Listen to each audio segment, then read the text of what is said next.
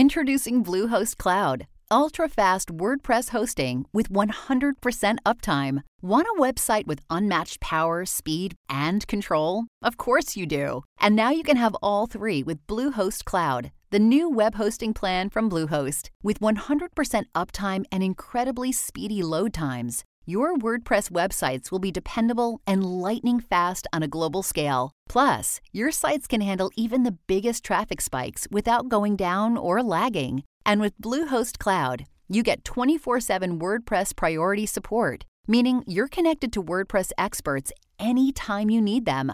Not to mention, you automatically get daily backups and world-class security. So, what are you waiting for? Get Bluehost Cloud today by visiting Bluehost.com. That's Bluehost.com.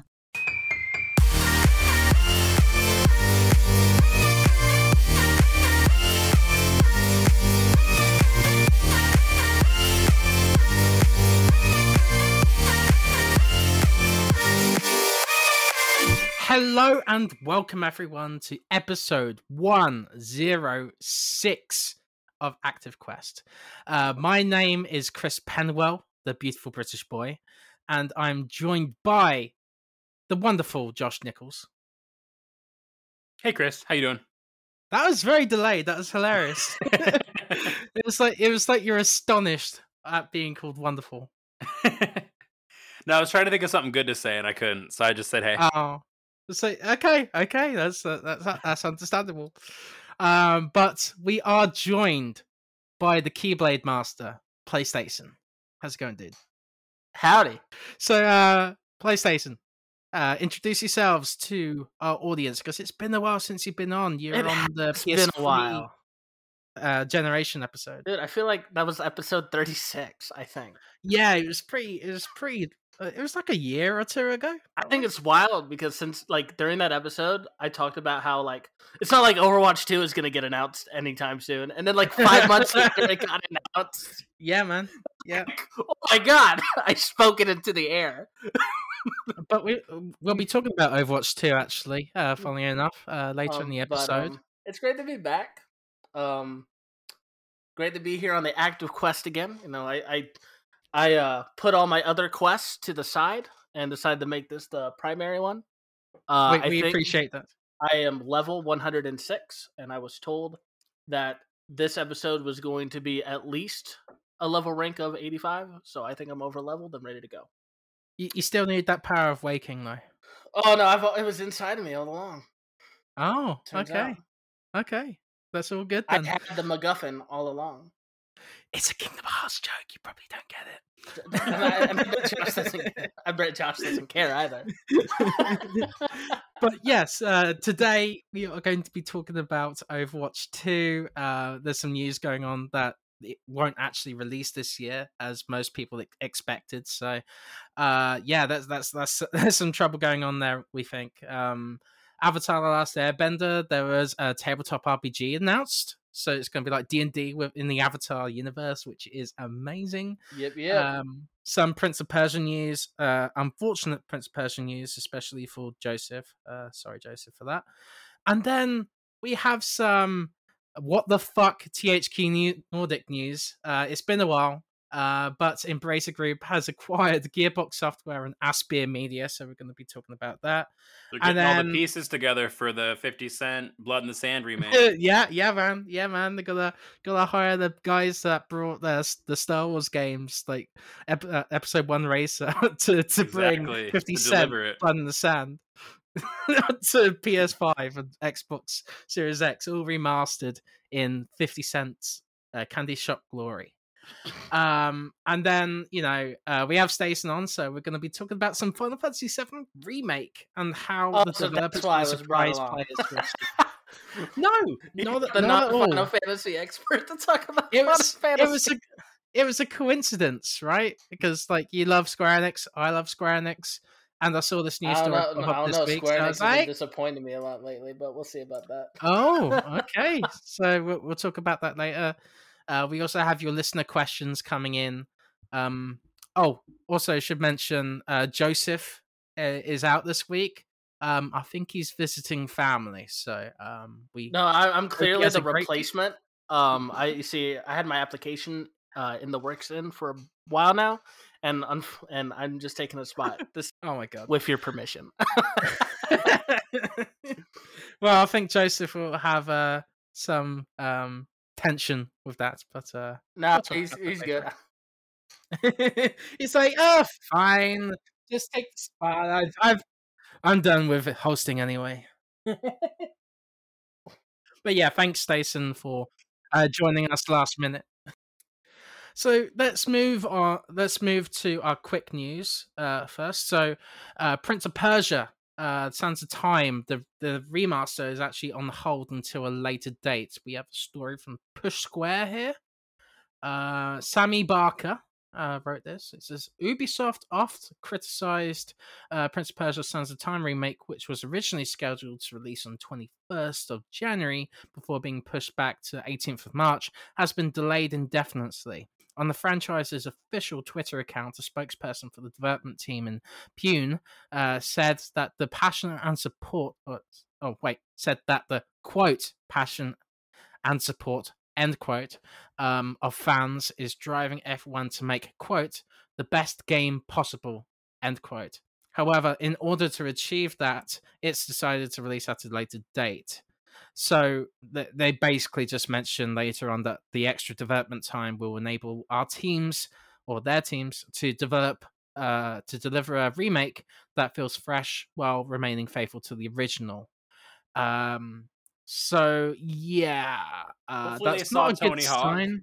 and like how well it was received, and went, you know what, let's do the same thing but for Prince of Persia. And honestly, I'm kind of glad about that, because when I saw the trailer for Prince of Persia, the remake, I got really excited because I've never played it, but I've heard nothing but great things about it. Same. So I was like, oh yeah, I'm gonna get brought into the world in this fresh new way, like most remakes have been doing. Because everyone's like, it's gonna be like Crash, Spyro, Tony Hawk, all that jazz. On how it's being remade. And then I watched the trailer and I was like, these kind of look like PS3 graphics, bro. And like, and I'm not a huge graphics guy, but I looked at some of the NPCs in the background and I was like, what the heck is that? Yeah. And also the prince's face is a bit derpy. Dude, well, Nathan Drake in the Uncharted 1 looked better than that, bro. Yeah. They had like the same NPC and like multiple shots in the frame too, and it was really weird. Yikes. Yeah. I don't expect this to come out this year. I think there was a lot that needed to be done. They had a lot of feedback from the trailer that released, and they'll probably need much more time with this. So I'm looking forward to seeing what comes out of it. Blow my socks off with their next trailer. Maybe we'll see. Maybe the development team at Pune will get some help from some other external studios, or they'll probably work something out, because Prince of Persia is a really good name, and I want this remake to go well, because that will show Ubisoft to continue supporting this franchise that has been dormant for a long time. Right? It'll also show Ubisoft that remakes work, and we can finally get that Rayman remake.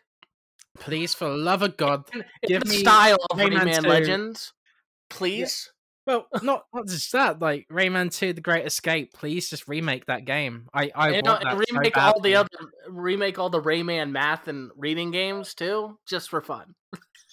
And then I'd really like them to do what BioWare is doing with Mass Effect, especially the first game, with the first Assassin's Creed too, because like the story itself and like a lot of elements are really good. It's just it's baked into 2006 game design.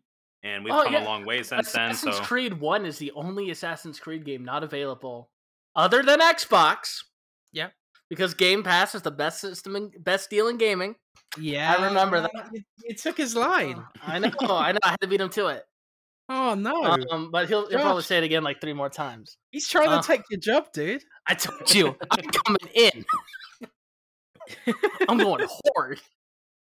When Stacen's on the show, Schmidt happens. Okay.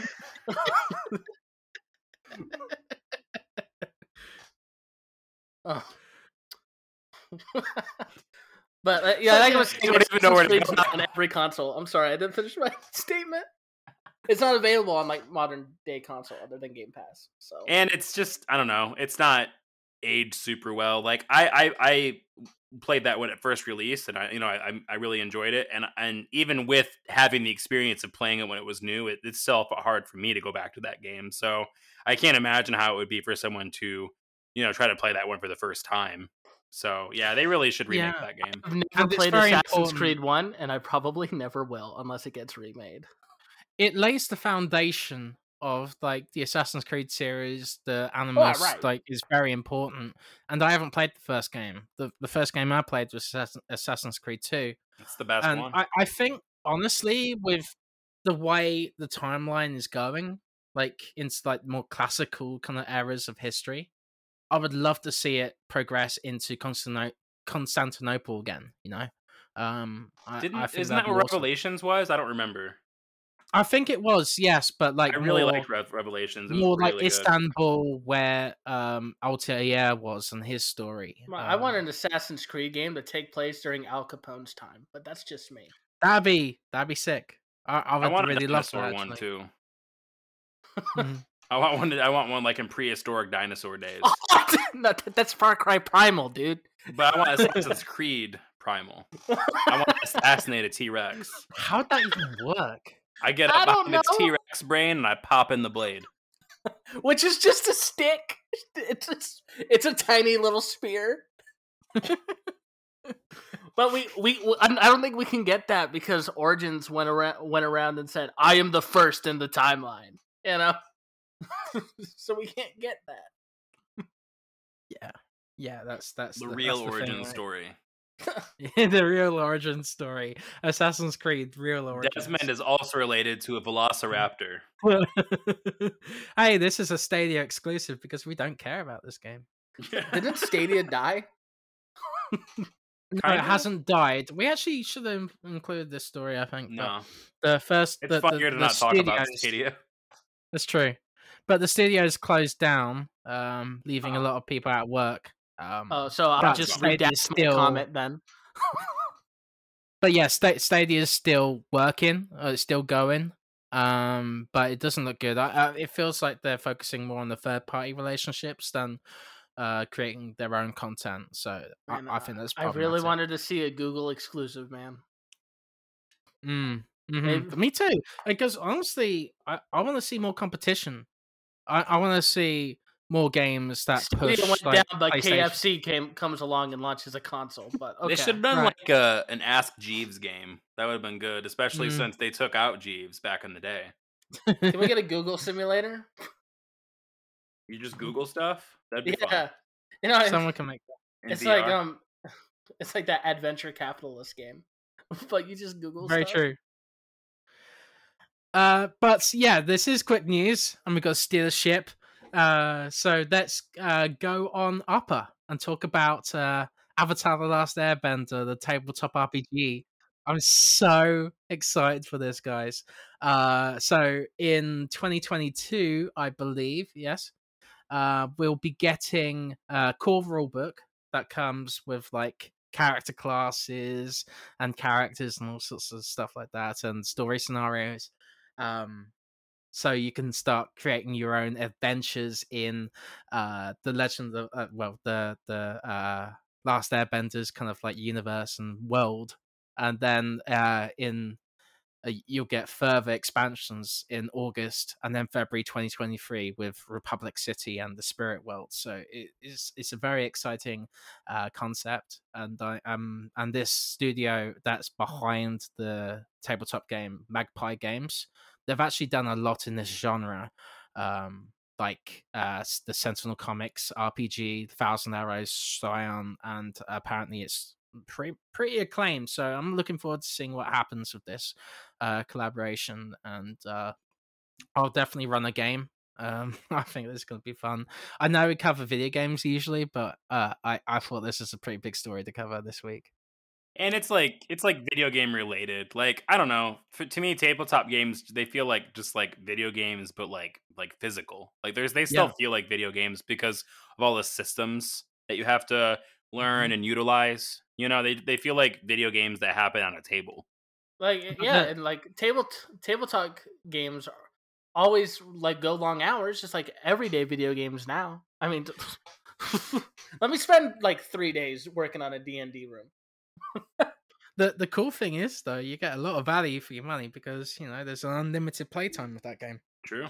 If I get it, I'm going to make a Red Dead themed Avatar D&D game.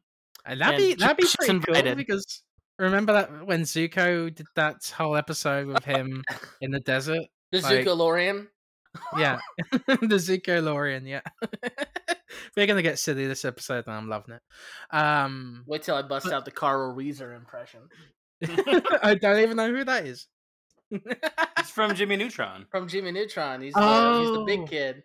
The one that's like, "Hi, Mrs. Neutron." That's pretty good.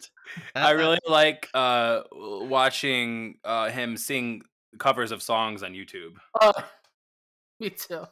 There's a video where he sings the Sweater Song by Weezer, and it's one of my favorite things. I have seen a parody of Stacy's mom, but it's Jimmy's mom, and it's beautiful. Oh boy. Chris, did you watch Jimmy Neutron? Yes, I did. Yeah, it wasn't one of my favorites as a kid, but I did enjoy Jimmy Neutron. I really like Carl, and I like his friend Sheen. What was his Sheen? Yeah, Sheen, the one that got a terrible spin-off show. Oh yes, I didn't even know that. I'm gonna keep it out of my head. He got a terrible spin-off show called Planet Sheen. That doesn't sound good. I don't recommend it. And they tried to replace Carl with an alien version of Carl, which is evidence to me that they should have made the spin-off show about Carl. Because if Carl's such a good character, why'd we have to clone him? Awkward silence. So with all that out of the way, let's go into our news of the week.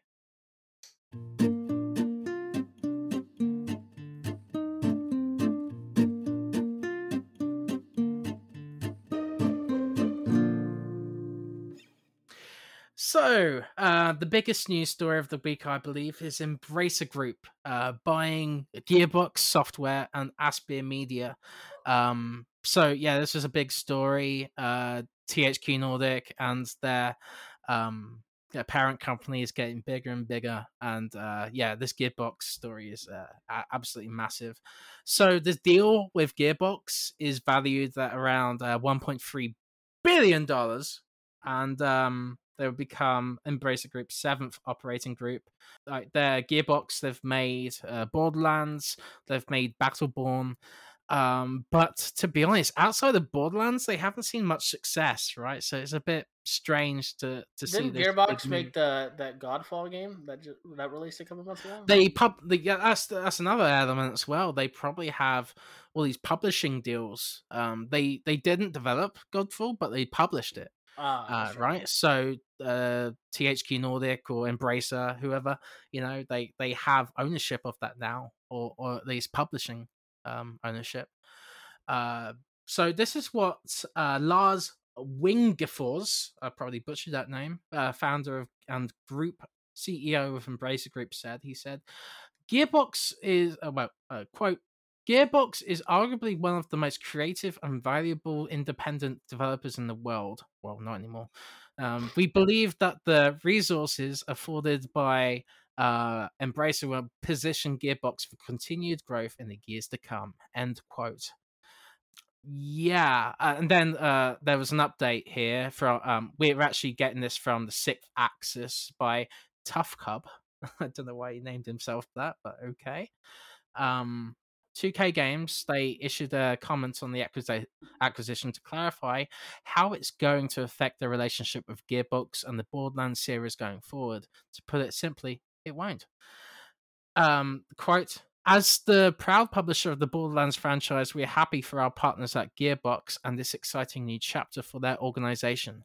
The merger does not change 2K's relationship with Gearbox, nor our role as the publisher for the Borderlands IP, or any other projects we are currently working on with the studio.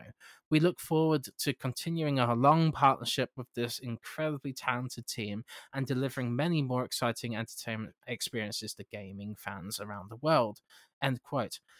So, yeah, guys, Embracer now has 57 internal game development studios in 40 countries. So yeah, they're getting absolutely massive. So what do you guys think of this Gearbox story? I'm hoping it somehow gives me the remake of Croc Legend of the Gobos. Like they've got the people. They could have one person from each of the studios work on this game, and it could happen. You know?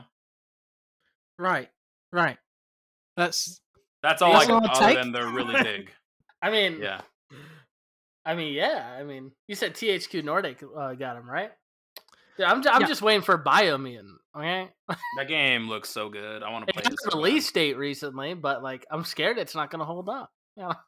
We'll see. Yeah, it's definitely one of those weird ones that just disappeared for a while. But THQ Nordic has brought out some pretty good games like Darksiders. Yeah, that's true. That's true. They brought Can you imagine Gearbox developing like a Nick game? That'd be hilarious. A Jimmy Neutron game? Danny Phantom? Gearbox should make an Avatar game, bro. But let's be real. that'd be amazing. I wrote about like how I'd love to see an Avatar game that's open world and that's not like created from Dreams. I'm just kidding. Bad respect for that guy. Dreams is awful. To be honest, let's be real here. Yeah, those levels aren't good.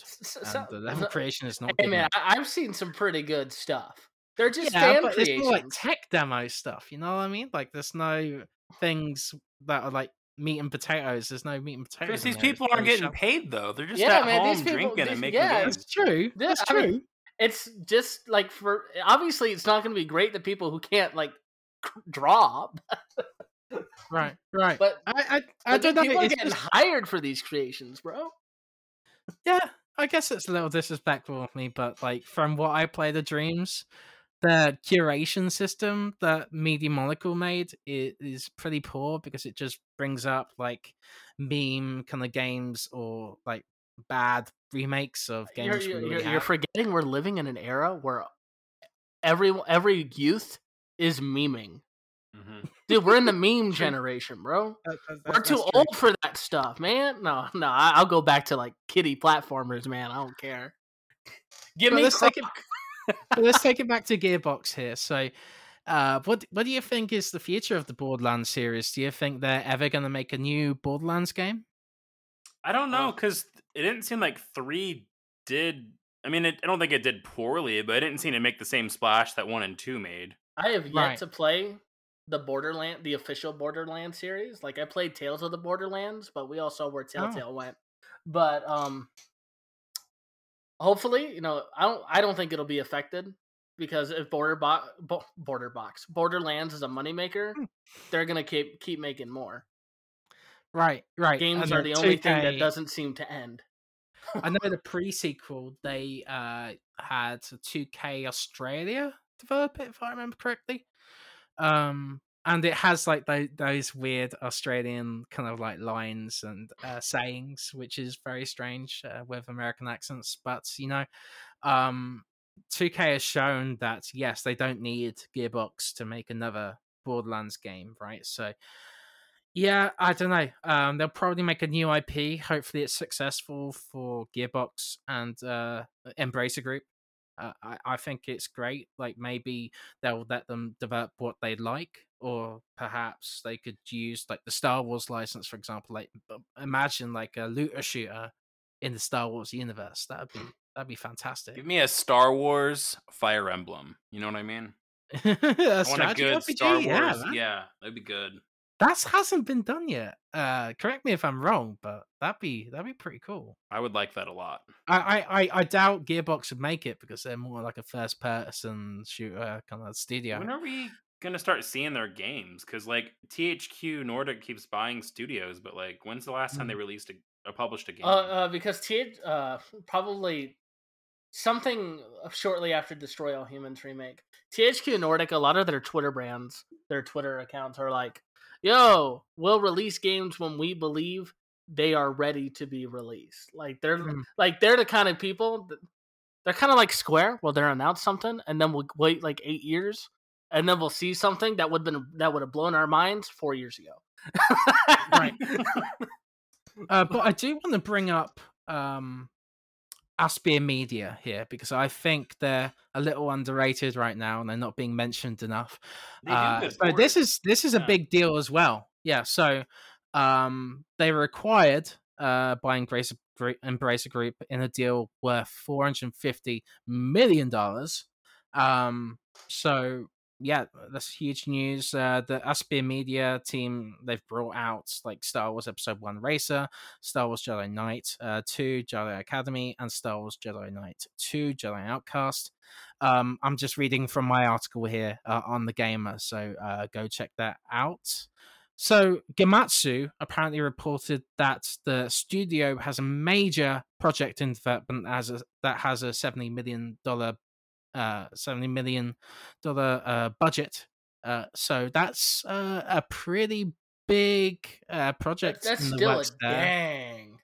And Aspyr Media is a team of 140 employees, right? And so they're no slouch, and they've also helped 2K release a few games as well, I believe. So yeah, massive. I think both of these purchases are pretty smart, especially if 2K, THQ or they'll actually be working under Saber Interactive. Actually, like they'll probably be working on ports and re-releases of older games, as well as making this huge, I don't know, $70 million project, right? So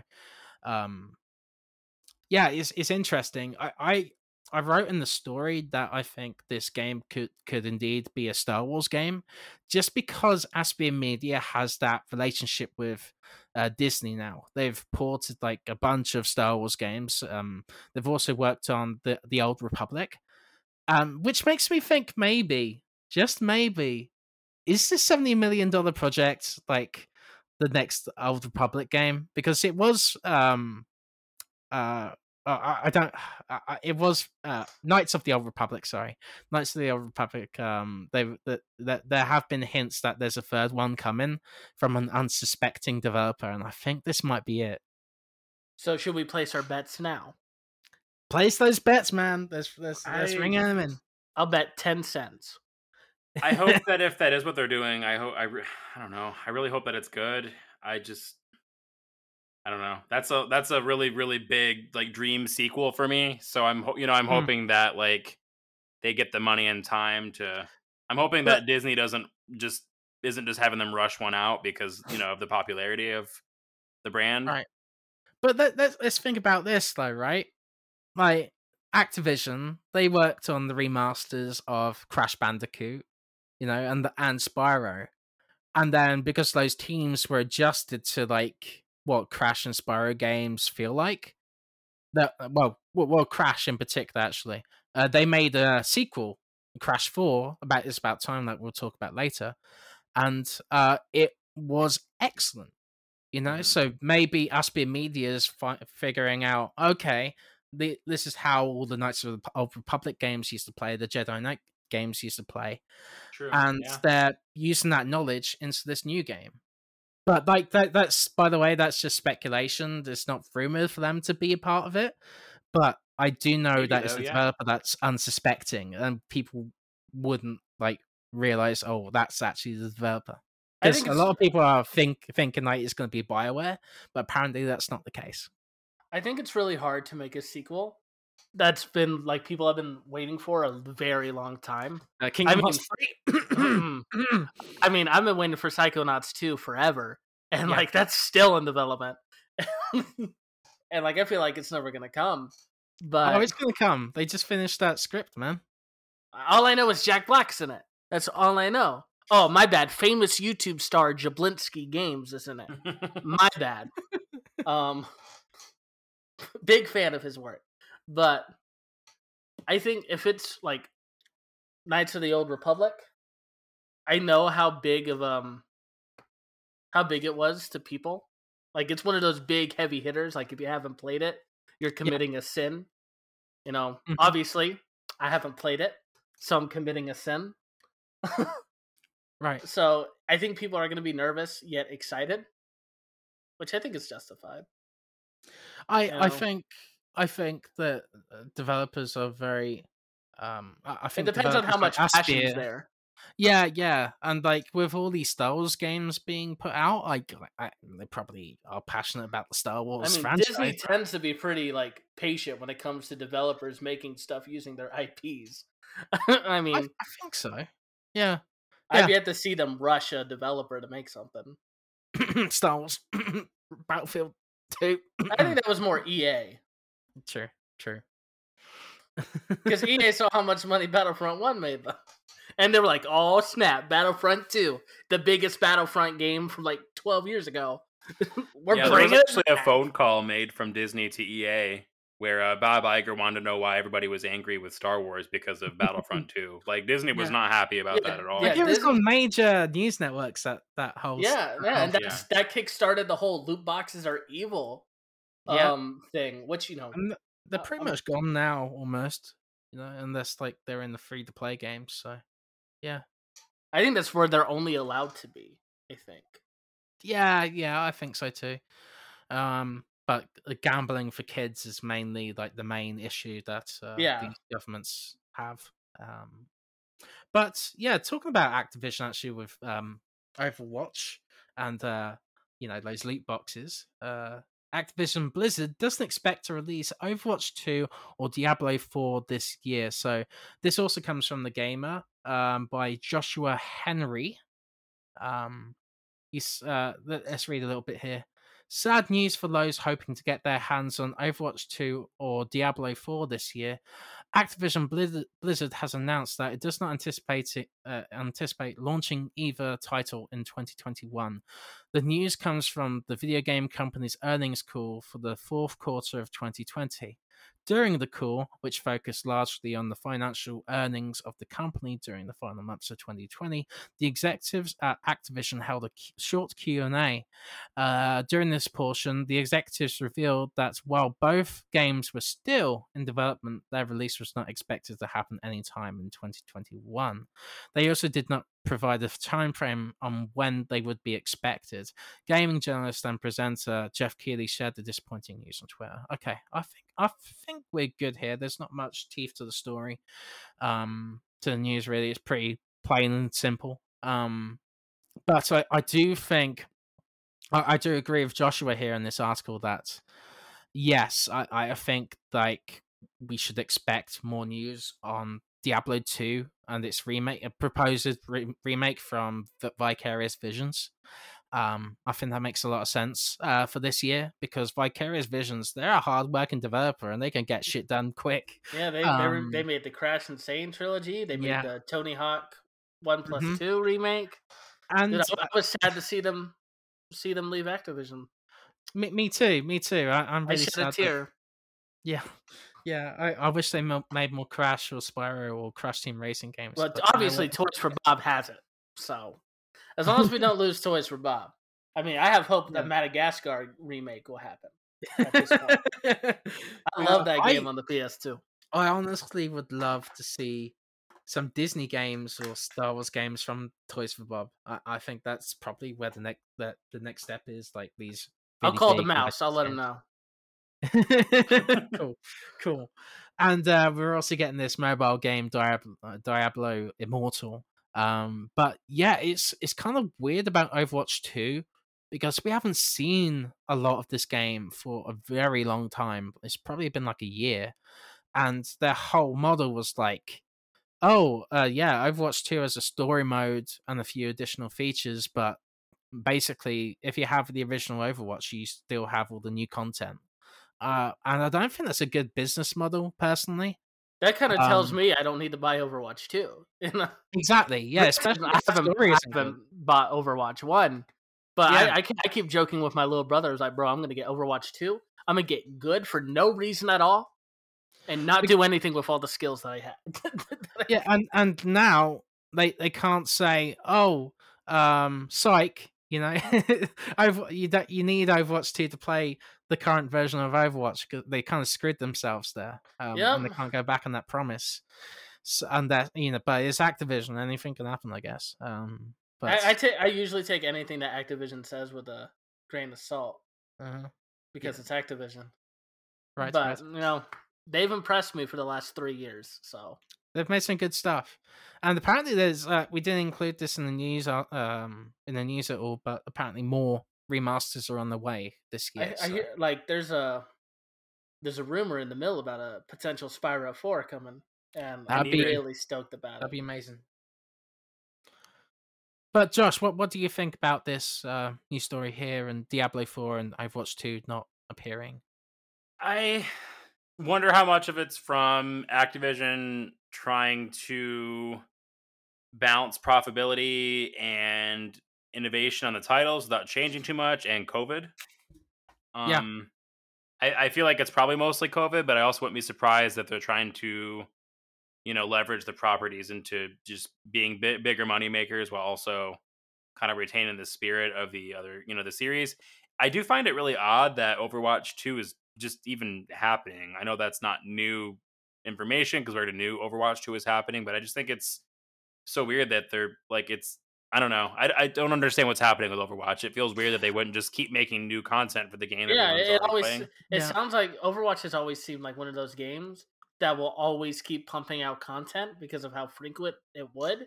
Yeah, it's like it didn't need a sequel because we were just going to keep getting new content. Yeah, it seems like World of Warcraft or something like that in terms of like it's a platform. Yeah, and a lot of multiplayer games have gone into that, like Call of Duty Warzone, Fortnite. They haven't had new games and they didn't wreck like that. Because why would they need to make new games when they can just make new content for existing games? Like Rainbow Six as well, Siege, if you want to talk about like a retail product, that is the actual game, and that platform has just been expanded. That's Rockstar's been doing that with GTA Online. Yeah, GTA Online as well. So it really feels like a misstep from Activision, right? But yeah, I feel like Overwatch 2 has seen a lot of revamps over the past few years. I just get that feeling where it's been missing for a while because they had to rethink it, like from the reception that the announcement had. It kind of like the announcement came and it went with a whimper. So yeah, they need to bring more new stuff into the game and make it interesting because I think they shot themselves in the foot with Overwatch 2, because development on the original game is it's pretty slow.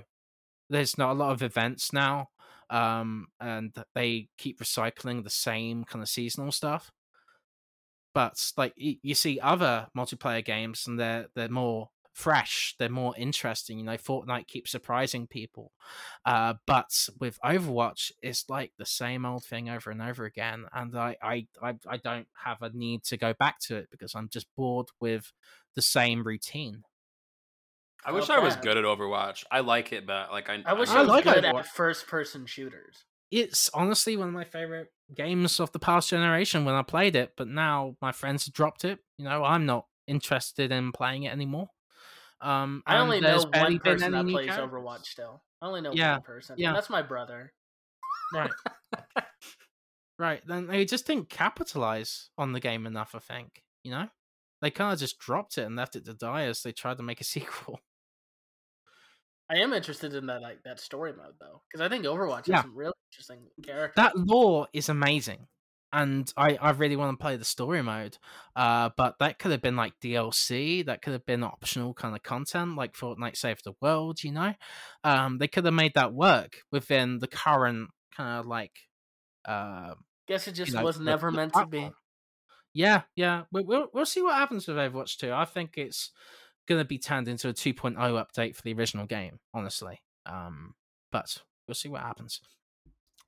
So yes, next story here is Final Fantasy VII Remake. Oh boy! Developers want to surprise players with sequel. So this is a story at NME by Suraj Singh. I probably butchered that name as well. I do not blame Joseph at all because it's a tough job as a host, but we're hanging in there, I believe. Let us know. But yeah, Final Fantasy VII Remake co-director Nawake Hamaguchi and producer Yoshinori Kitase have teased surprises in the game's upcoming sequel. During a recent interview at the Computer Entertainment Developers Conference, as translated by Twitter user Aitaiki Mochi, I think that's right, Hamaguchi and Kitase said that the team is aiming to subvert players' expectations for Final Fantasy VII Remake Part 2, although in a way they would enjoy. Quote, for those who played Part 1, they already have an idea of what kind of game we are making. We want to create a new game that lives up to their expectations, but I think that's a typo there. But also throws them off in a good way, though, said Kitase. So, yeah, let's see here. There's something else here, too. Elsewhere in the interview, Hamaguchi also confirmed that the sequel will take place outside of Midgar. Well, kind of duh, but okay. Which Final Fantasy Remake was completely set in. When, quote, when creating Final Fantasy VII Remake, we decided to have the entire game take place in Midgar, and we created a realistic world within Midgar, he said. And then, quote again, in Part 2, we want to take that type of detail and allow users to experience how they experienced Midgar in the remake, but with the rest of the world. Okay, end quote. So yeah, guys, it seems like this game might be more expansive, in my opinion. That's probably what the twist is. So it's going to be like Final Fantasy 15, where it's more open. But what do you guys think? How I've taken the FF7 remake is I don't consider it a remake. Like, I put a little colon in between 7 and remake. Like, remake is the subtitle, because, like, from the way it's going, am I allowed to talk spoilers for the first game now? It's been like a year now. So okay, so, like, the way the first game works is, like, yeah, they're remaking important elements, but there's this weird mystery between some of the characters. Like, the Sephiroth we're up against isn't the same Sephiroth from FF7, from OG FF7. This is like Sephiroth from the live stream. Aerith seems more aware of what's going on. Like, she's more omniscient than usual. So I feel like the remake is, while they're trying to change the events, like, the characters themselves are trying to change the events of that original timeline. But they're caught in this weird time. They're caught in this weird Groundhog Day situation. I honestly think there's going to be a lot of changes with the remake. I think we saw that Zack Fair is still alive. Oh yeah. So that's a huge twist. I don't think Aerith is going to die in this. I think she is. I don't think she will. Are we going to place bets? Yeah, let's place bets. All right. I bet Aerith still dies because due to how significant her death is. Hear me out. Right. Hear me out. Mm-hmm. The graffiti in Wreck-It Ralph. Aerith lives. Yeah, was all leading up to this new game. A tease since 2012. Square Enix is talking to Disney while they're making Kingdom Hearts. They were doing it. That was in their go-to.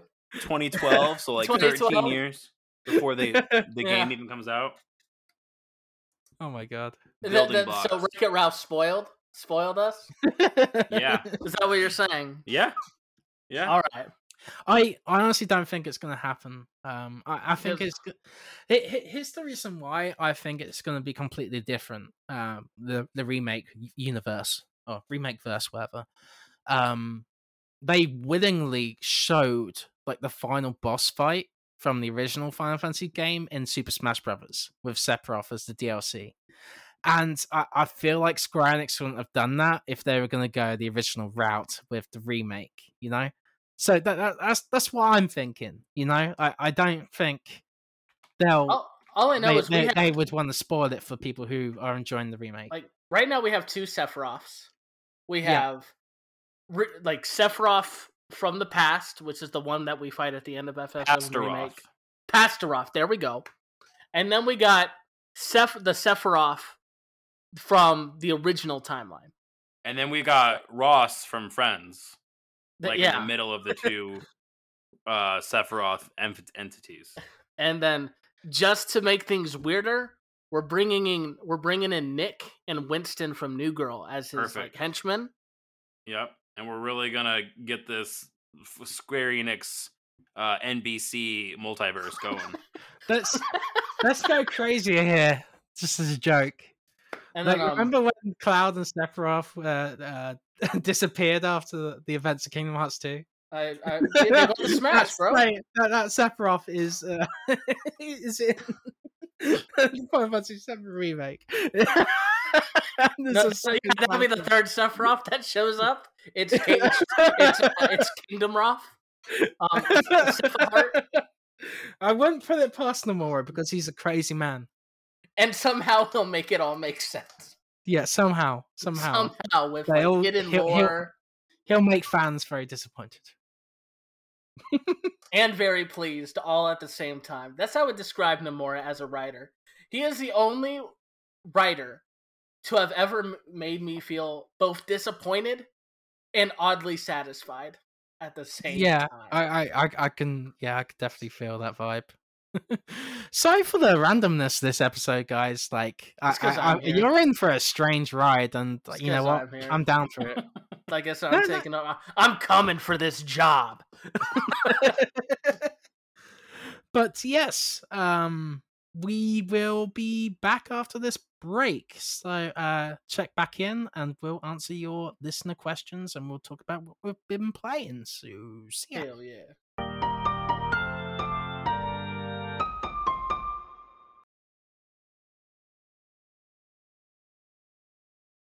Welcome back, everyone. Thanks for listening. I do want to remind you guys to please give us a review on iTunes or Apple Podcasts, whatever they call it now. It really does help us, and we like to see the reviews. It's nice to get some good vibes during this horrible, horrible COVID time. Also, please share it with your friends if you enjoy the show. Yeah, and your enemies too, and your dog. Yeah.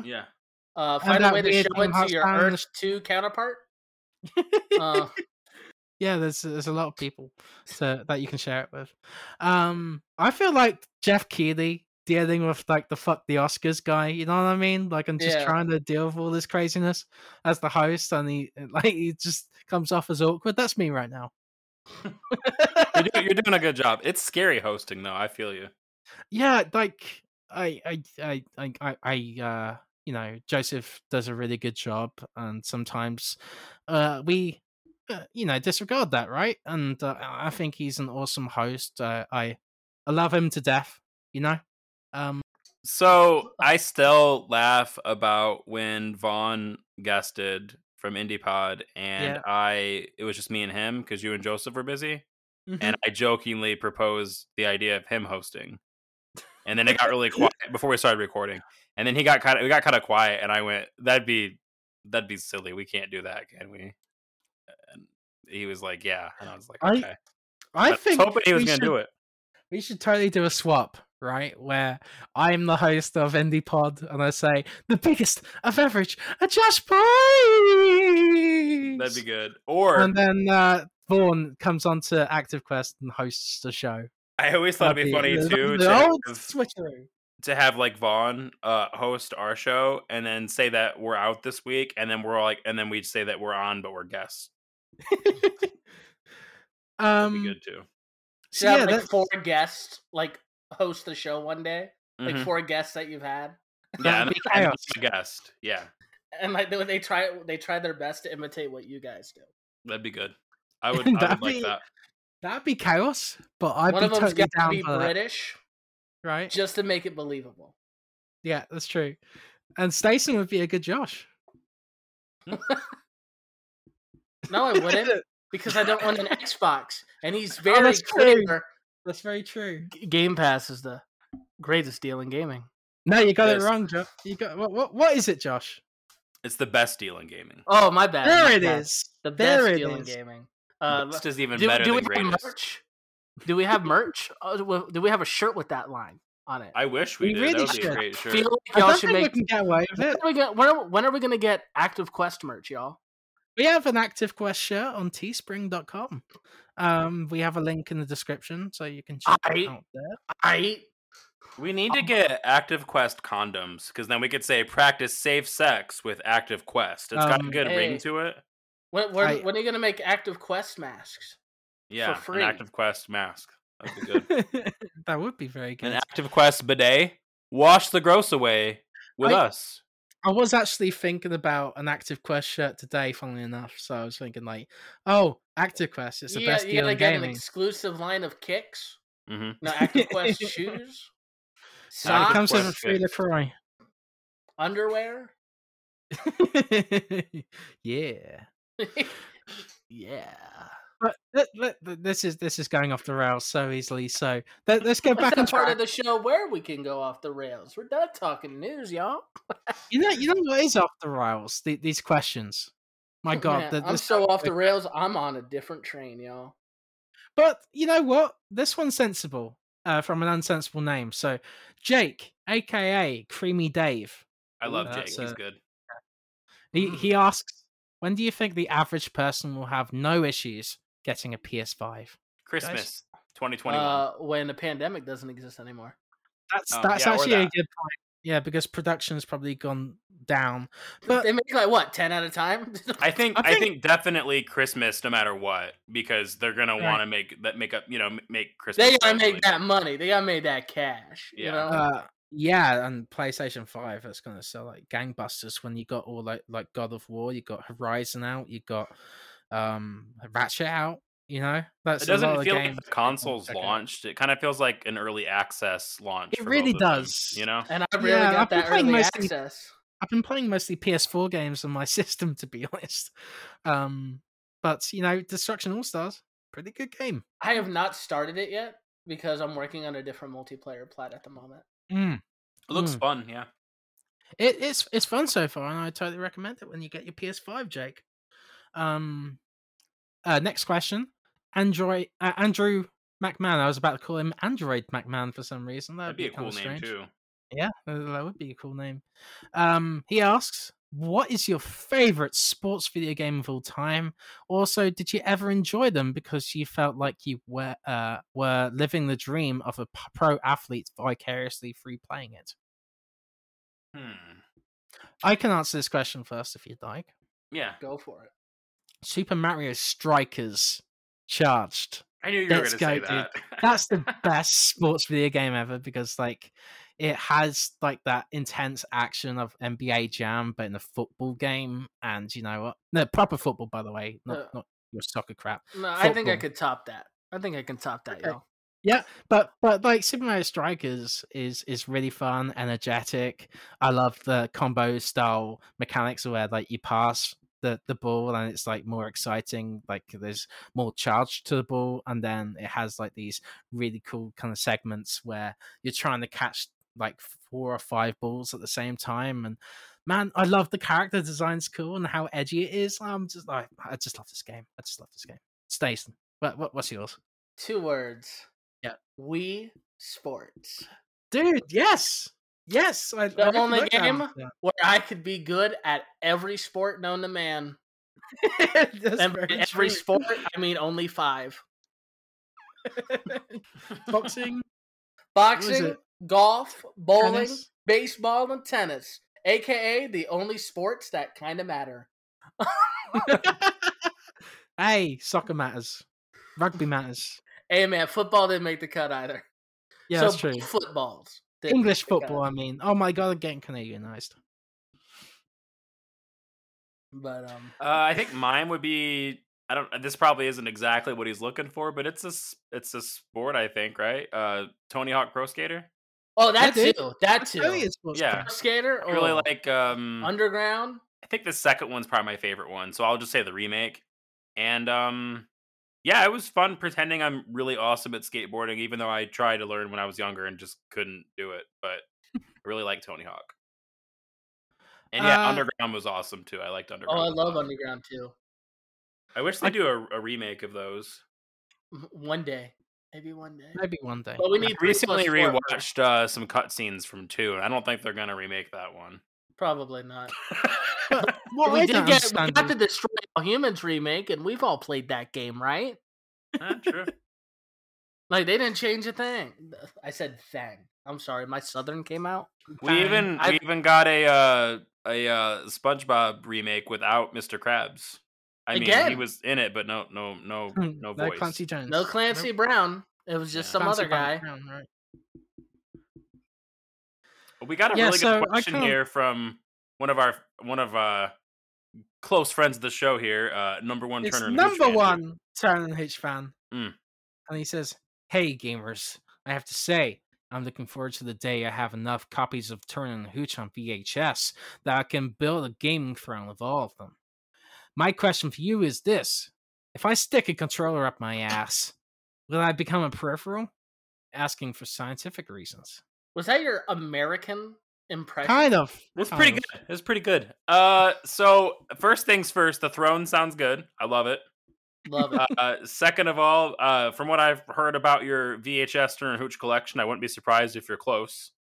And then lastly, I don't know if you would become a peripheral. I think that you would have fun, because it sounds like in this scenario that's what you're choosing to do. Especially if it has a rumble. Yeah. Have you tried getting a statement from a medical professional? Yeah, well, if it's a Switch controller, it'll be easier to get in there, and it's got the HD rumble. But like, if you manage to get a DualSense controller up there, you can feel that haptic feedback. I would not put an Xbox Duke controller up there, though. No, what about the Guitar Hero controller? Yikes! Ouch! A Rock Band drum set? You know what? We need more information. What kind of peripheral? I will get game theory up on this. Type in Google. What game controller can fit up my ass? So that's the goal then. We're going to try to get an episode with number one Turner and Hooch fan and game theory on as guests, so we can really dive into this mystery together. Hey, what's up? This is Game Theory. This is the show where we talk about controllers up the ass. Can I be there too? Because I was here for this question. I need answers. But talking about more sensible questions here, Rocket League. Sabrina Ray asks, a friend of the show. She asks, Rocket League is basically soccer with cars. What other sports mashups do you think could potentially work? Okay, I actually already have an answer for this, so I'm just gonna go first. Go for it. Because I think it's a pretty good one, and it's something I really want. I want BioShock Plasmid baseball, because I think baseball is really boring. If you're listening and like baseball, I support your baseball love. I just think it looks boring. I think it'd be a lot cooler if we could throw some some Incinerate and some Electro Bolt and some telekinesis, and at that point we could just expand this to other sports too. Football with plasmids. There's a lot we could do with some BioShock sports, and I would be there. Let's get some new BioShock lore up in here. How do they play sports, bro? The Rapture Radio. Try to think of their mascot. I don't know. I can think of one. I would like to see Hades style action RPG mechanics in a hockey game. Yes, that would be really cool. Mm-hmm. And I'm not just, that sounds really cool. I want that. Yeah, with everyone has different traits that come up every time they take a break or something. That'd be pretty cool. Just off the top of my head. Can we get one of those character mash mini golf games where it's characters from different franchises playing mini golf? That'd be Super cool. Smash Golf. Super Smash Golf, yeah. Super Smash Golfers. There we go. We can't call it Hot Shots Golf, unfortunately. But give us a Mario Kart with water polo. Okay, can we get PlayStation All Karts? PlayStation All Karts, yeah. I got another one. Mm-hmm. So I want it to be underwater bowling. That could be cool, but I'm thinking kickboxing, but Waluigi, because he's got those high step and long legs. Right. I feel like he could probably kick really on good. stilts. Yeah. Maybe Waluigi chimney sweep, and he's just jumping from rooftop to rooftop and sweeping them real good. Be good. Fall Guys, Ultimate Knockout. That's it. PlayStation people, Ultimate PlayStation Knockout. Boom. And it's Fall Guys, but with PlayStation characters. There we go. I want to see a PlayStation sports game. Can we have that? Can we get that? Nathan Drake can be the host. Yeah. Nathan Drake Jeopardy. The host would be Nathan Drake and Laura Croft. Yes. Okay, we're getting too ridiculous here. And talking about ridiculous, number one 50 Cent Blood on the Sand fan. He asks, all right, so you know I need to ask, do you think Resident Evil 8 will have 50 Cent in it? Obviously, it's like a cosmetic DLC because the game would be over almost immediately if you were playing as 50 Cent. That's a good point because he's bulletproof. Right. He is bulletproof, but you know, those flies, they can get in his skin, man. To answer the question, I don't know, but I would be in support of some 50 Cent. I'd be DLC. in support of it, but video game developers have been too afraid to get wacky a lot lately. And I don't know. There's like tofu in Resident Evil 2 remake that you can play as tofu. That's also true. That's also true. Do you remember Snoop Dogg's in Tekken? So do you remember when like there would just be like random like guest characters back in the day, like Darth Maul and like Spider-Man and Tony Hawk and Shrek and Tony Hawk, Danica Patrick and Sonic All-Stars Racing Transform. Shrek is a skater in Underground 2. I need to go buy Underground 2 immediately. Yeah, that sounds great. His skateboard, I believe, is like his outhouse. That is the best thing I've ever heard, if I remember correctly. Simultaneously, the worst thing I've ever had. So, Joseph Yaden, friend of the show. I don't know, we've kind of heard of him, I guess. He asks, were you all as confused as I was when you first heard Combustion by Meshuggah?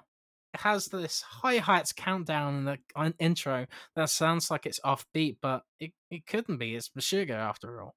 Turns out the song starts on the upbeat, making it sound like the hi-hat counting is off time, but it's not. If you play the entire intro sequence with a metronome and start it on the downbeat before the song actually starts, the hi-hat countdown will make sense and will be absolutely 100% on time.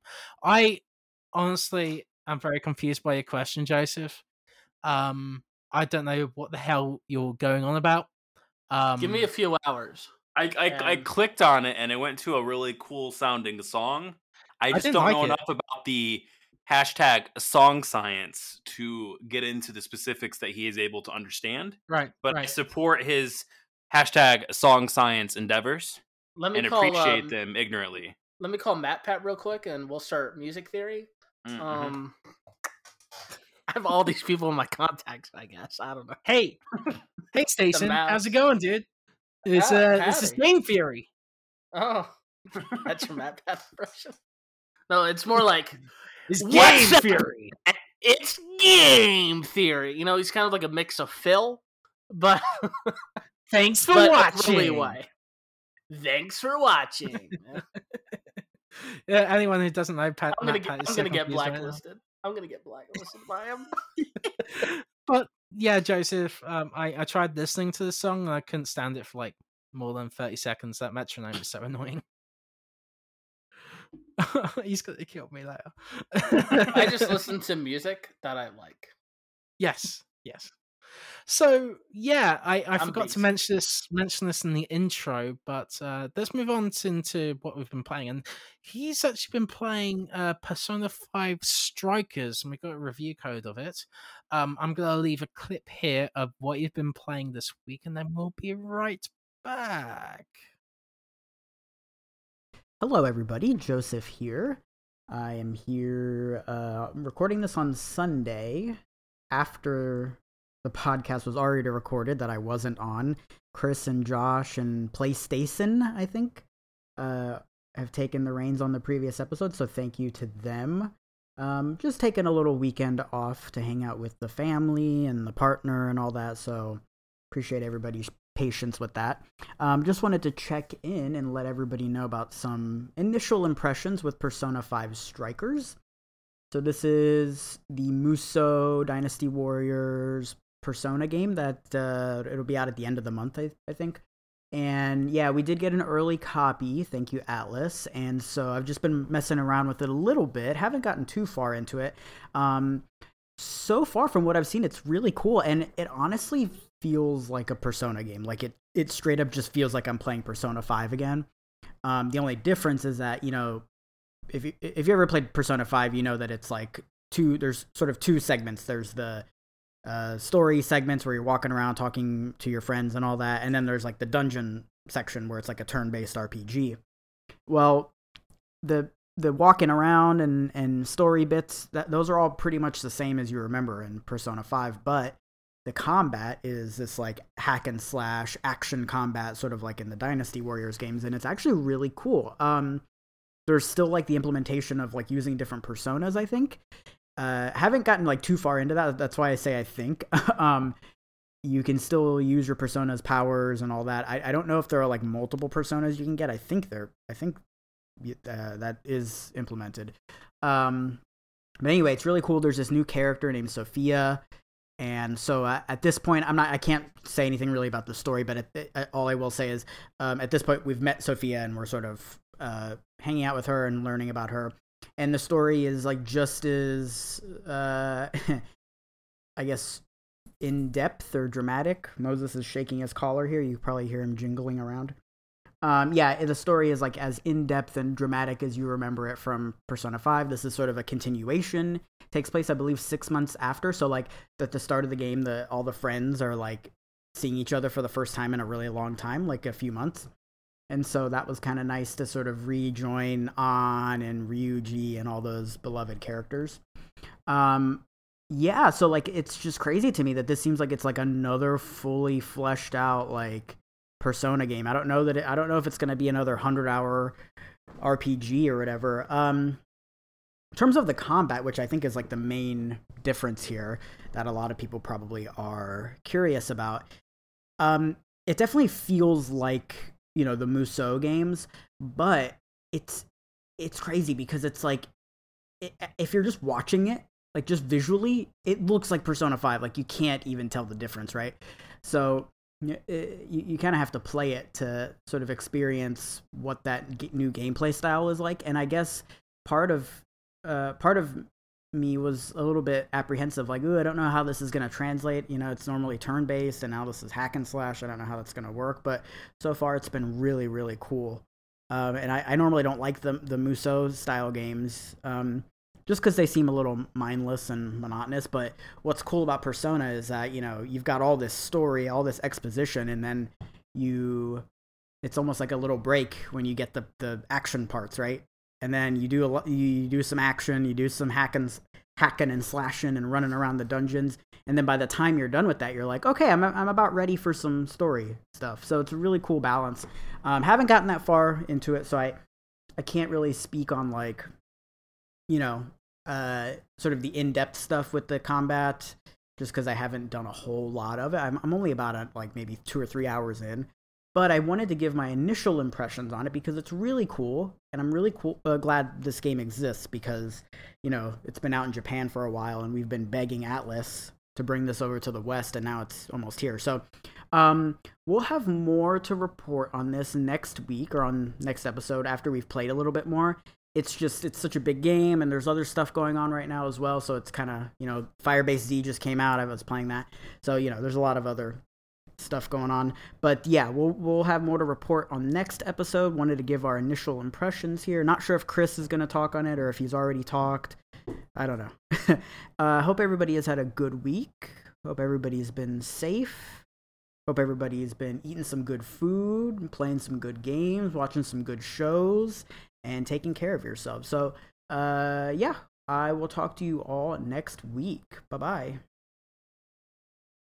I definitely agree with the things that Joseph said, because he said good things about Persona 5 Strikers that I thought were good. Same, yeah, like that game looks amazing. I haven't been able to play it yet, but it's something I'm tempted to try out. I really want I'll to be play it, but I'm broke. Yes, It yes, looks that's a big issue. it looks kind of good jelly, not my jam for me because I'm not really into that genre. But In the like I'm South genre, excited for yeah. everybody. Yeah, I just don't really like. I love Zelda, and I like Age of Calamity is not something I want to play. Like, it's just not my genre. But I'm excited that Persona 5 fans are getting more Persona 5. That's cool. Yeah, it continues the story as well, which you probably mentioned earlier. But yeah, let's move on to what we've been playing. So, Stacen, let's start with you. Okay, so this week has been really hectic for me on games that I've been playing because I'm playing like 3 at the moment right now. Those being Assassin's Creed Valhalla, Crash 4, It's About Time, and Worms Rumble. Tell us more about Crash 4 right now. You're trying to go for the platinum, Oh, right? man, I'm going for plat for all of these, but Crash 4, oh my god. Crash 4 will probably be the hardest platinum I ever get, if I get it. Because Really? it is asking too much, man. Okay, so there are 38 levels you gotta beat. You gotta 100% them. Then there's 38 inverted levels, which is just mirror mode with a weird filter. Like one filter is underwater, one filter is 8-bit. It's cool, but it's wild. But I gotta do all that again. I have to beat every level while breaking all the boxes, not dying, and getting every gem to get a perfect relic on each level. Then I have to do time trials for each level and get a platinum relic, which is a really hard time to get. Man, it is asking too much from me. God, the Insane Trilogy didn't ask me to do this much. I feel like I'm selling my soul to Crash right now. But did you like the game originally? Like, dude, Crash 4 as a casual playthrough is one of the best games I've ever played. Really? Crash 4 as a completionist is one of the worst games I've ever played. I'm probably the number one Crash Bandicoot fan, and I have no interest in playing Crash 4 like you're playing it. And I'm actually like, I'm pretty good at Crash, like I 100% of the original games, but like I have zero interest in attempting what you're attempting because it looks impossible. Obnoxiously hard. Yeah, but and a lot of the box, I've seen some videos online where like some of the places that they have like one box like hiding just seems kind of bullshit. Because like the fact that some levels in really silly spots. Some levels take like 15 minutes to complete, and the fact that they're asking me to beat it within a minute and 30 seconds. Are you serious? Without dying? Oh my god. I guess we should mention ActiveQuest did receive a review code of Crash 4 earlier last year, just for clarification. And we purchased it too because it's got that good flavor. True, and we actually gave it best flavor, bruh. I think we gave it like most uplifting game of the year. Yeah, in 2020, it made me excited for Crash's future. It really did. Yeah, it really is. But yeah, from what you're saying, Stacen, they really should change the Crash 4 is a great game when you're playing casually. Yeah. It's just a really bad game when you're playing as a completionist. Yes, because it asks too much of you. And I didn't even go over the rewind tapes. Oh my god. Man, I could do a whole rant on how much I love and hate Crash 4 at the same time. Do you have a video on that on your channel? I bet when I get that platinum, you'll see that. You'll see that there you video. Go. That's a teaser. You heard it here, folks. Now I have 2 people and an audience of 3 people gonna hold me accountable for this video. Great. Another deadline. So with Worms Rumble, like I haven't heard much about it since its release. So Worms Rumble is active. It's active. I find a match almost every time. Cool. I do see comments of people saying they can't find any matches, but I don't know how. I like it. It's fun. It does have a few. It does have a few issues. Like let's say you go into a match, but all of a sudden the match ends. Like you couldn't load up the match. The game freezes itself. Like it soft locks. Oh. So you have to restart the app to play again. And like that sucks.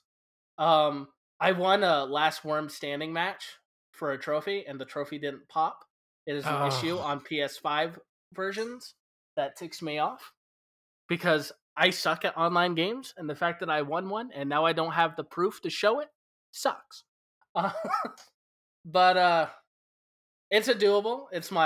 I've made it my online multiplayer plat of the year because I only do one of those a year, at least.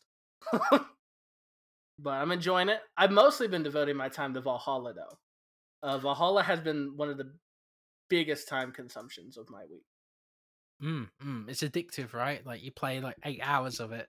All right, so like I'm on the 3rd arc. Like I'm really early in the game story, but I'm currently level 400 right now.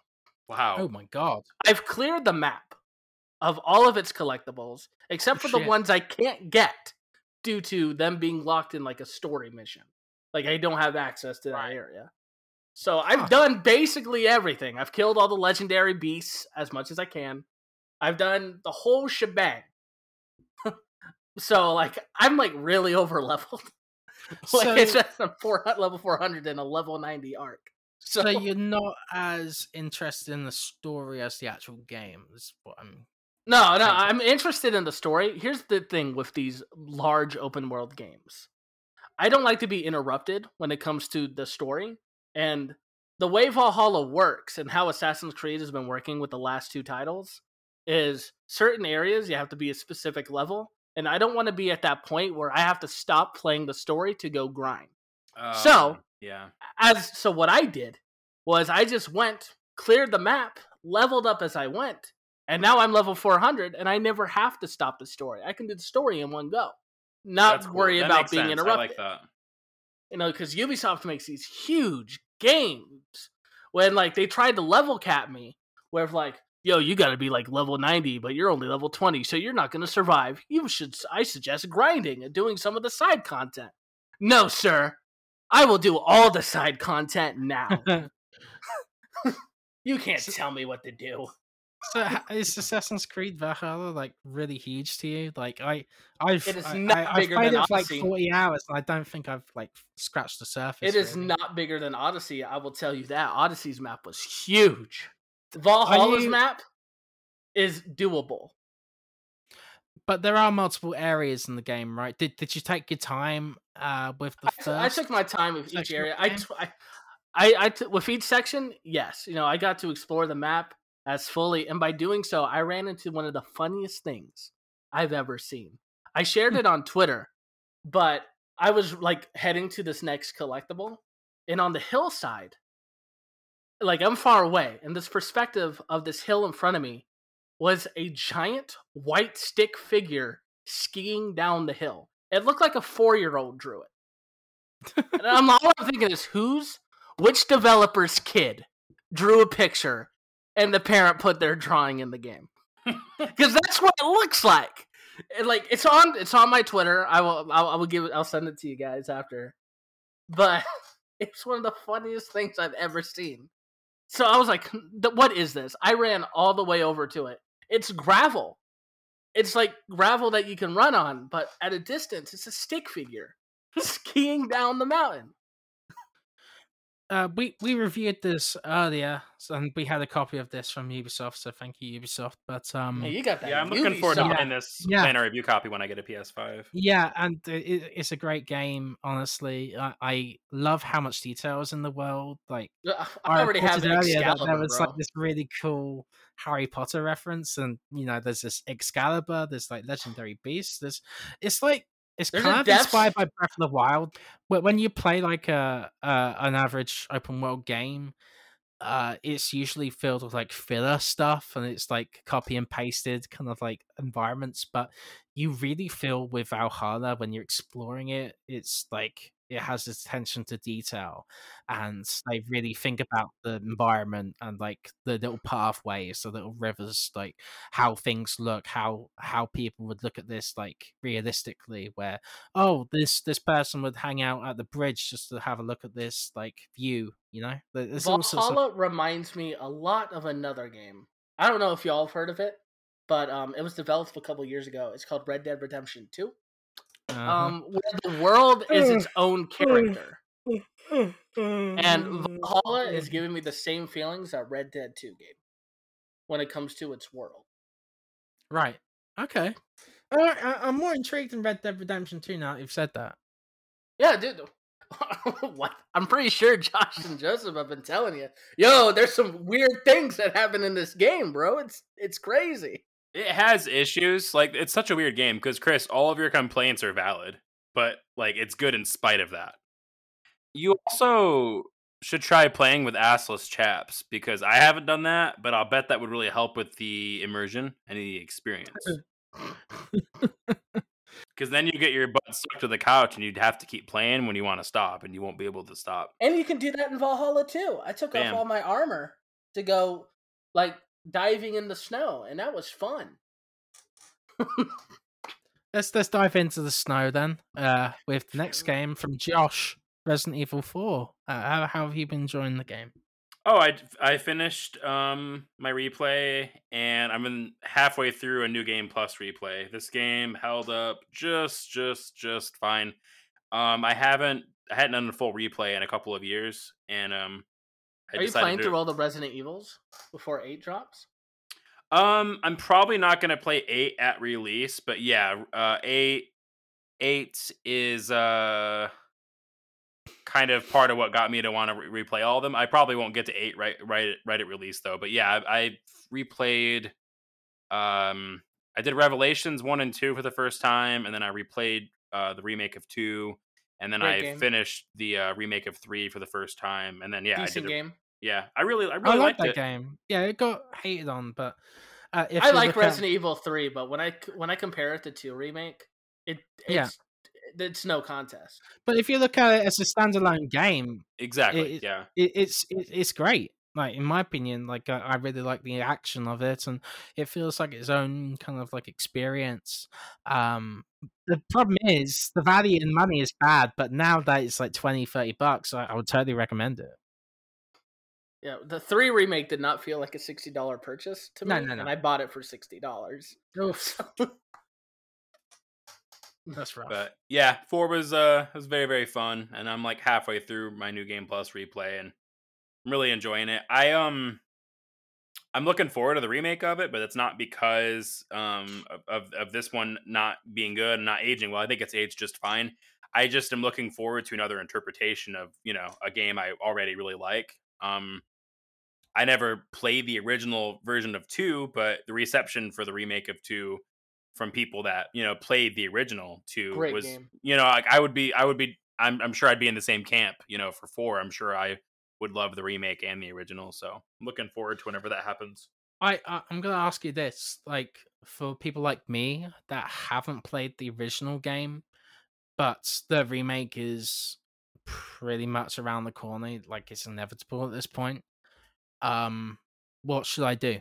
Or what should I think that do? the remake's got to be at least a year or 2 away at the earliest, and so I would recommend playing the original before you play the remake, because I think it'll probably be hard to play the original if you play the remake first. That's also true. I hate. That's how I handled the Assassin's Creed series, and it was the worst way to play Assassin's Creed 2. Oh, really? I think that it's aged better than the other Resident Evils. If you haven't played the, if you haven't played them, right, and you were trying to go back and play the original version of 1, 2, 3, or 4 for the first time, I think 4 is probably aged the best. Part of that's because it's not as old, but they also did a lot of things that may not feel as new and fresh for you since they've been adopted by so many games. But you'll if you play it, you'll recognize a lot of stuff that you've seen other games do because it was so influential. I know you don't have a Wii or a Wii U, but that's the version I recommend the most, because it's the Wii version just controls so well. Yeah. But it's just as good in other systems. I just said my replay and Switch, and that doesn't have gyro or anything, and I still really enjoyed it. The controls are going to be a little stiff for you, but it doesn't control. It doesn't feel. Stace and my will probably agree with me too. The controls aren't as stiff as the original versions of 1, 2, and 3. I think. I mean, it's a little stiff, but it's not the same kind of tank controls as 1, 2, and 3. It's a lot better, I think. Fun fact: I have not played any of the original Resident Evils, but thank you even for putting 4 me in that camp. Even Resident Evil 2 and 3 remake are the only Resident Evils that I've had the pleasure of playing so far. Gotcha. Well, I'd recommend 4 to you too because it's a really really good game. Like there's a reason. I've watched the entire timeline on YouTube. Like there's this huge 2-hour timeline video, and I've learned that the Resident Evil timeline is more complicated than anything Tetsuya Nomura has ever played. Dude, there are plays that are canon. Plays that were Japan exclusive. What? Plays. No. Play productions that you have to go buy a ticket for, and watch. There are 4 plays, and they're all canon. Wow. Dude, I kid you not. I was like, yep. I think this is the most complicated timeline I've ever heard You of. people who love Resident Evil and disc on Kingdom Hearts, just shut up. Please, man. Oh my god. Dude, it's so funny. You can't say anything after that. Broadway musical. I think that Capcom does a lot better of a job, though, at acknowledging when things are ridiculous in Resident Evil than Square does with Kingdom Hearts, though. See, Square takes itself too seriously with its wackiness, while Capcom acknowledges its wackiness. They just love it. Yeah, they love it. Whereas Square is expecting me to have a tear go down my cheek gently when Donald Duck dual wields, and I have trouble doing that. Hold on. You haven't watched Goofy die yet, bro. All right. Yeah, I want to see that. Seen the fake out of where Goofy takes a giant rock to the head to protect Mickey, and everyone thinks Goofy just died in front of you. I want to see Goofy die. I love it. It is, and then Mickey turns to the camera and he's like, "They'll pay for this." He rips off his organization cloak. Yeah, puts out one of the coolest outfits and keyblades imaginable. And then you go on to Spree, where you get to fight Heartless with Leon, Tifa, Yuffie, and Cloud Strife. It's pretty badass. And then you fight 1,000 enemies on the screen. That sounds pretty cool. It's just you. No nothing. It's 1v1,000.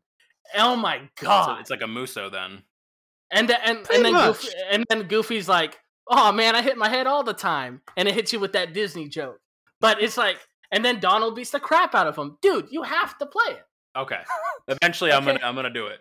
And then, Chris, if I finish all of them, if I finish all the main games, not all of them, that'd be a good loophole for you.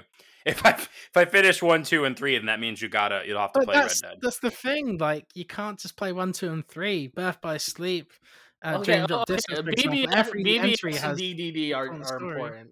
Yeah, but I have a job. I don't have time to play 37 Kingdom Hearts. Each game is 20 hours long, bro.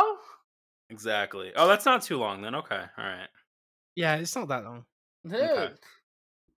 All right. Well, they are all in Game Pass. Cage 2 is 35 hours long. Hey, Josh, what is Xbox Game Pass? It's the best deal in gaming. Yeah. There we go. Bam. So Chris, I gotta hear about this. I gotta hear about this Uno game too. I've been hearing so much about it. Yeah, man. So I played the Ultimate Edition of Uno. Thanks Ubisoft for sending us a review code. So yeah, I've only dipped my toes into it so far, just because we couldn't really figure out a time because everyone's been so busy this week with writing game news, and I wanted to play some Uno with Joseph, but it didn't really work out.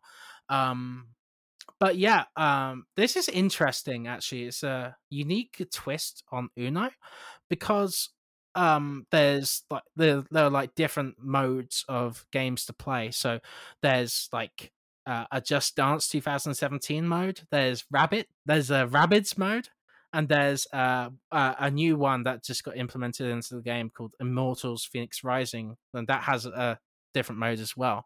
And they all fit they changed the game mechanics enough to make it fit with the general theming.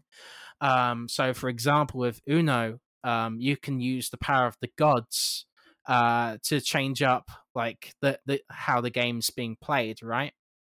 And then with the Rabbids, you're given it gives you, in one instance, the Rabbids give you a time bomb where you have to input your choices in a really fast way, and the person with the bomb the last, get some sort of penalty, right? At least that's what I believe anyway. I only played a couple of games, so there may be more to it than that, but yeah. Looking It's a forward great version to of Uno. No we'll have to try to play frame together rate too. drops. Yeah, it's good. It's actually really good, and I found that connecting online was simple enough. It's very easy on the Switch, and that's something to praise really on the Switch, because connectivity on that system is I really always bad. see Uno on the PSN store, Right. and I'm never tempted to buy it, but you just convinced me to actually give it a shot. Yeah, it's actually a lot of fun, and I would recommend it, especially on the Switch. I think that's a game that's just perfect on the Switch. Yeah. Well, speaking of Switch, Josh, I got one. Nice. Yes. Last episode, I didn't have one. Yeah, Now I do. I remember you saying, "Oh, I wouldn't get a Switch even if Kingdom Hearts 4 comes out on that system." And I still live by that statement. You see, my girlfriend bought a Switch to play Animal Crossing a couple months ago, and like since it's pretty much stays in my room, I use it. I've been playing Mario Odyssey on it, bro. That game slaps. Dude, Mario Odyssey is so good. I'm in Sand Kingdom right now. It's slapping. Sweet. I still need to play that. There's a few Switch games that I've ignored for too long, and hopefully I can get around to that. And I played Hades. Hades is a great game. Hades is good. Talking about the Switch though, I just got a console. I traded in the Switch Lite, which I've cherished for a long time. Thanks to Josh and Joseph for getting me that. I really do appreciate that so much, and it helped me upgrade to the actual console itself. So I've been playing some Ring Fit Adventure. Finally, good game. Yeah, what is it? It's a great game. So basically, it's an exercise project released by Nintendo, and it comes with a controller that looks like a resistance band. It actually is a resistance band, and what you do is you put the blue Joy-Con or the left Joy-Con on your leg, and then you put the right Joy-Con on your on the resistance band controller, right? And what you do is it's like a RPG in a way, a turn-based RPG, where you can attack by doing squats or doing like overhead presses and stuff, and it gives you an amazing workout actually, and it really surprised me. I like how customizable it is too, where you can change the difficulty level on like, okay, how intense do you want your workout to be today? And you can change that on the fly at any time. So that's fantastic. And I also, it's not just turn-based battles though. There's some exploration segments where there's actually platforming, funnily enough, with this. So you're running on the spot, and with the resistance band, you can move up, left, right, or down. And by squeezing the resistance band, you can unleash like a blast of fire or a blast of wind to shoot like obstacles in the area. It's kind of like those theme park rides where you can shoot different things with lasers, that kind of thing. And then what you can do is when you pull the resistance band, it actually gives you like this vacuum motion where you can suck things in, like coins and such. And yeah, it's very fun because it's making you. It gives you like time trials, like so, like if you do it in a certain amount of time, you're ranking better than your friends, you know. And it like you're properly sprinting. You can jog if you want a casual kind of workout. And yeah, like it's really surprised me, and I've decided to play it daily. Yeah, it's really fun too. Like it works, but it's also fun. Yeah.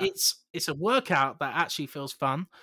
I would say if you're starting out, don't go too difficult, because I started out with like a really difficult workout. I did like 40 squats, and it was challenging. Very Consistency challenging. is better, so you don't want to beat yourself up and be too tired. What I do like though is that as you move along in the game, you unlock new moves, like new workout moves, and you level up.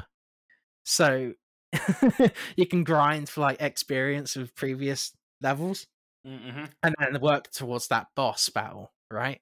That sounds awesome. It's an amazing game, and I totally recommend it, Stacey, because I know you want to lose weight too. That'll be the second workout game that I have. I think this is the best workout game I've played, and I played a lot of them. I bought Connect just for Dance Central, and that didn't really work properly. And dude, I felt Just like Dance. I lost 20 pounds from Just Dance. Really? Wow. Nice. Oh, dude, that was back when I was playing it consistently. Right. Dude, I'd play for like 2 hours straight, sweating up a storm. Got like awesome. the straps on to make sure I'm like sweating off all that weight. Man, I lost 20 pounds within a good month. It was wild, and then I got fat again. What? Well, you can lose that weight now with Ring Fit Adventure. I'm gonna try again. And here's the thing, right? It was out of stock for a long time, but I'm seeing it available in every store I go to. So Nintendo finally figured out the stock for this game, and they've made it available for everyone. So if you really need a workout and you're bored of the general kind of like gym workouts you go to, or I don't know, routines that you follow on YouTube, play this game, because honestly, it gives you an amazing workout. You feel tired at the end of it, but great at the same time, because you did something great during the day. Nice. Yeah. So yeah, my last game is Coromon, and I did a preview for this for the gamer, but I'll talk about I'll talk about it right now. There's a demo out right now during the Steam Game Festival, and if you're a lover of classic Pokemon, I would actually recommend this game. It adds like all sorts of different mechanics, like traits that can really change up the battle, and like each Pokemon, or Coromon in this case, they can bring their own kind of elements to the fight. I would say my biggest issue of the game so far is the pacing. It's really slow, and it has you do like redundant stuff rather than doing trainer battles and stuff like that. And the intro's like 30 to 45 minutes long, right? So if they're able to cut that down a little bit, I think it'd be more successful with grabbing people, But yeah, the combat system's great. It's just like Pokemon, to the point of like, oh god, are they gonna get sued? Is bordering that line, But yeah, very enjoyable game so far.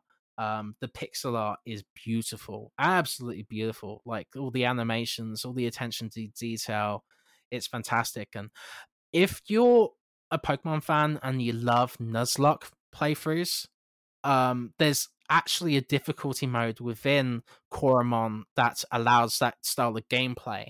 So, for example, whenever your Coromon faints, you lose that Coromon forever, right? Oh my god! Yeah, that's what Nuzlocke gameplay walkthroughs are for the Pokemon Red and Blue and whatever Pokemon game you want to play, really. So, yeah, Coromon is a pretty great game, and I'm looking forward to the full release. I just think there's a few issues that they need to fix. If you need more info on that, you should check out my preview, because I'm pretty proud of that one. Cool. I'm gonna have to check that out and check out the game. The game sounds really cool. It sounds like something I'd like to play. And Stacey, please play Ring Fit Adventure. I think you'd really enjoy it too.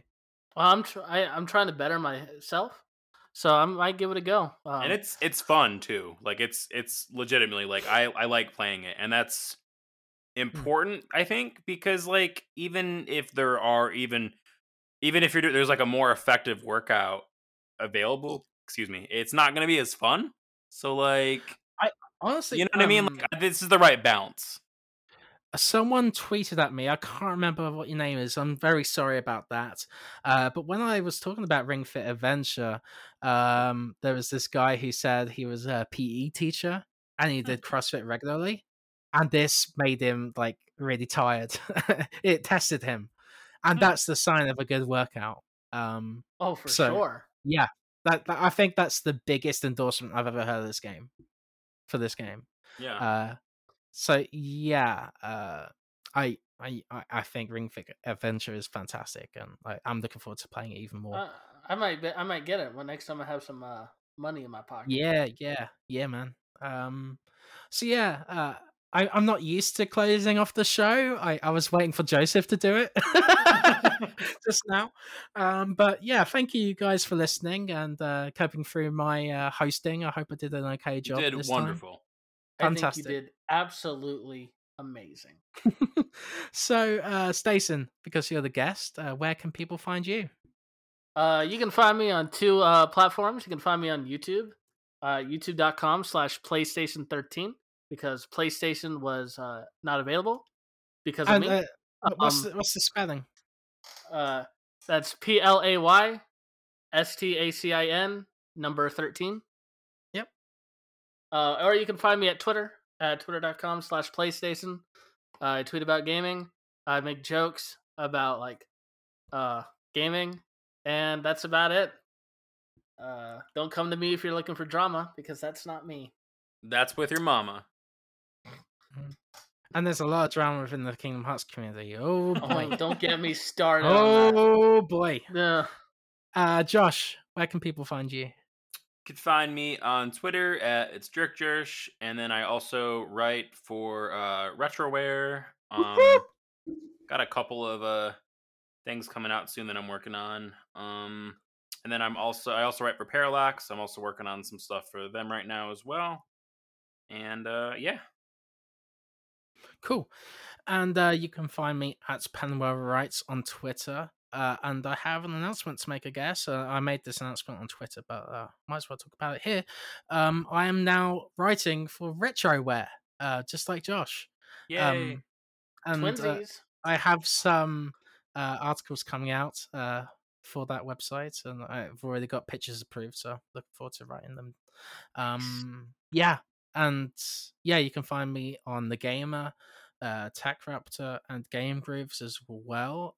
For Game Grooves, I think I can mention it, bugger it.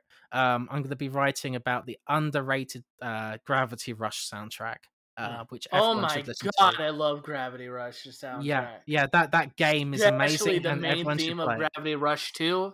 Yeah. Oh my god. Mm-hmm. So I'll be writing about that, and yeah, I'm very happy to be a part of this podcast, and happy you guys were able to join me this week. But also, you can go check out Go Beyond on My Hero Academia podcast each and every Wednesday with one of my favorite people in the world, Vaughn Hyde. He's amazing. He's very funny, and we talk about each and every episode in nitty gritty detail. And yes, my mouth is tired. So... I want to do a podcast like that, but with Total Drama Island. Oh my god, it'd be fun. And Josh, do you have a new podcast coming? You were mentioning that on Twitter. Oh yeah, I've got another one I'm working on that's going to come out soon. I'm pretty excited about it. Can you reveal some details? Scoop? Yeah, it's going to be focused on film. It's me and my friend Mike. It's called Josh and Mike Watch Stuff. Oh, okay. And we're gonna watch stuff, and we'll be talking about it. And recorded our first episode today, and we got a couple. We're gonna get a couple episodes recorded and get some stuff hammered out before we launch. But probably launch it in a month or so. But yeah, I think it's gonna be really fun. You gotta watch Marriage Story, bro. That's a good movie. I've seen it. It's very good. I watched the clip where they yell at each other every day. What? You know the scene where they're like really arguing with each other against the wall every day. Stacen, you're a very strange man. It makes me laugh. That's good. Because I've heard conversations like that. It makes me laugh. And you can also listen to Let's Speak Geek, my geeky interview podcast series, where I talk to a bunch of people from the community, voice actors, about their favorite stuff, like comics, films, games, whatever is geeky is fair game. Hopefully, I'm going to bring on Joseph. I think this week, from the time you're listening to this. We've just been super busy, so we haven't been able to. I mean, if we're talking and announcing podcasts, I guess I should shout out my other podcast, the Platinum Thieves podcast, where my boy Right or Wrong and I discuss the games that we're playing and trying to complete. And we go on random tangents about what's happening in gaming and movie industry. And yeah, I was on one of your podcasts as well. You were on the Gummy Cast. That's on the Gummy Cast, yeah. That I do like once every 2 months. Yeah, yeah. But since we're all out here making podcasts, it's Podcast City. We should make a podcast called the Podcast, where we talk about podcasts. How about the podcast? The PPPP. You see, the podcast could have been like PP, and then it would be funny, and then people would come and listen. Okay, so we're all getting loony, so I think it's about time to end the show. So thank you for listening, and we'll see you next week with Joseph. Goodbye. Later. May your heart be your guiding key. Really? May your potato be your tot. May your bandicoot be cute. Coco.